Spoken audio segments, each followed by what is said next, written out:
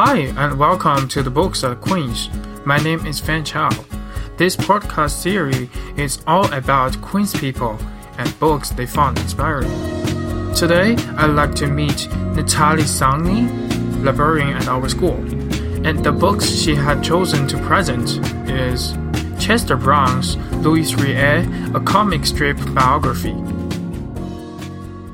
Hi, my name is Natalie Sangni, and I'm head of information services at the library. I'm also the liaison librarian for French studies and languages, literatures, and cultures.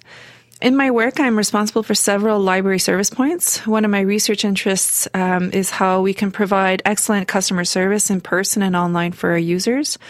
I am also looking at how we can provide more inclusive spaces and services in libraries. The book I've chosen is a graphic novel by Chester Brown called Louis Riel, a comic strip biography.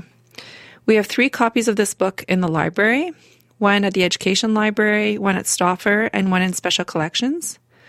I chose this title because I am francophone, and I grew up learning or knowing that Louis Riel was not a traitor.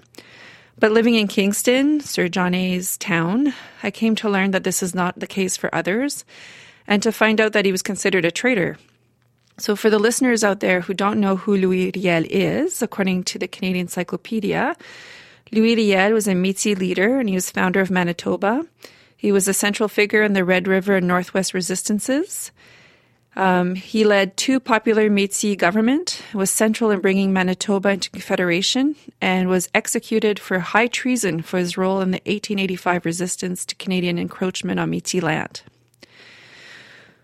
So another part of the encyclopedia says, while Riel's legacy has always been considered controversial, loved by some, hated by others, his status as a rebel, highlighted by many non-Métis historians and political scientists, has been largely replaced by the recognition that Riel was a visionary, whose principles resonate with many Métis and Canadians today.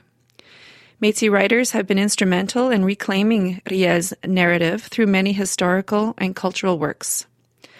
As a result, he's increasingly praised for his multiculturalism and multilingualism, both of which were contained in the original vision of Manitoba. In 2010, one of my colleagues in languages, literatures, and cultures came to see me to talk about the similarities between Louis Riel and another person named Anastasio Aquino, a Salvadoran indigenous leader who led the insurrection of the Nonhualcos, a campesino uprising in El Salvador during the time it belonged to the Federal Republic of Central America. So they lived pretty similar lives, Louis Riel and Anastasio. We wanted to see if we could do something together about these 2 characters. In the end, we didn't produce anything, but we did spend a great deal of time discussing the similarities. So to prepare for our discussions, I would read a great deal about these 2 characters, and that is when I came upon the graphic novel by Chester Brown. I have since read it numerous times, and it often comes to mind when I'm thinking about diversity and inclusion, when I'm looking at space design and services in the library, when I'm selecting items for our collection. It really came to mind when I read the calls to action from the Truth and Reconciliation report, and again when I was a member of the TRC Task Force Committee at Queen's. I was fortunate to go to Winnipeg in 2015.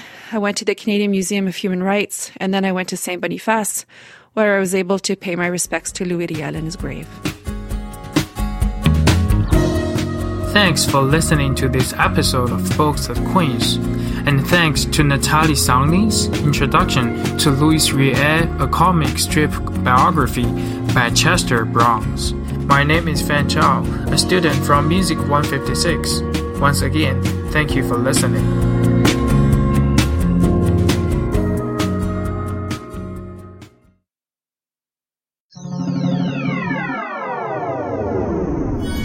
This show is produced in collaboration with CFRC at Queen's University, Kingston, Ontario, with infrastructure support from Queen's Faculty of Engineering and Applied Science. CFRC is located on traditional Anishinaabe and Haudenosaunee territory. Find more great podcasts at podcasts.cfrc.ca.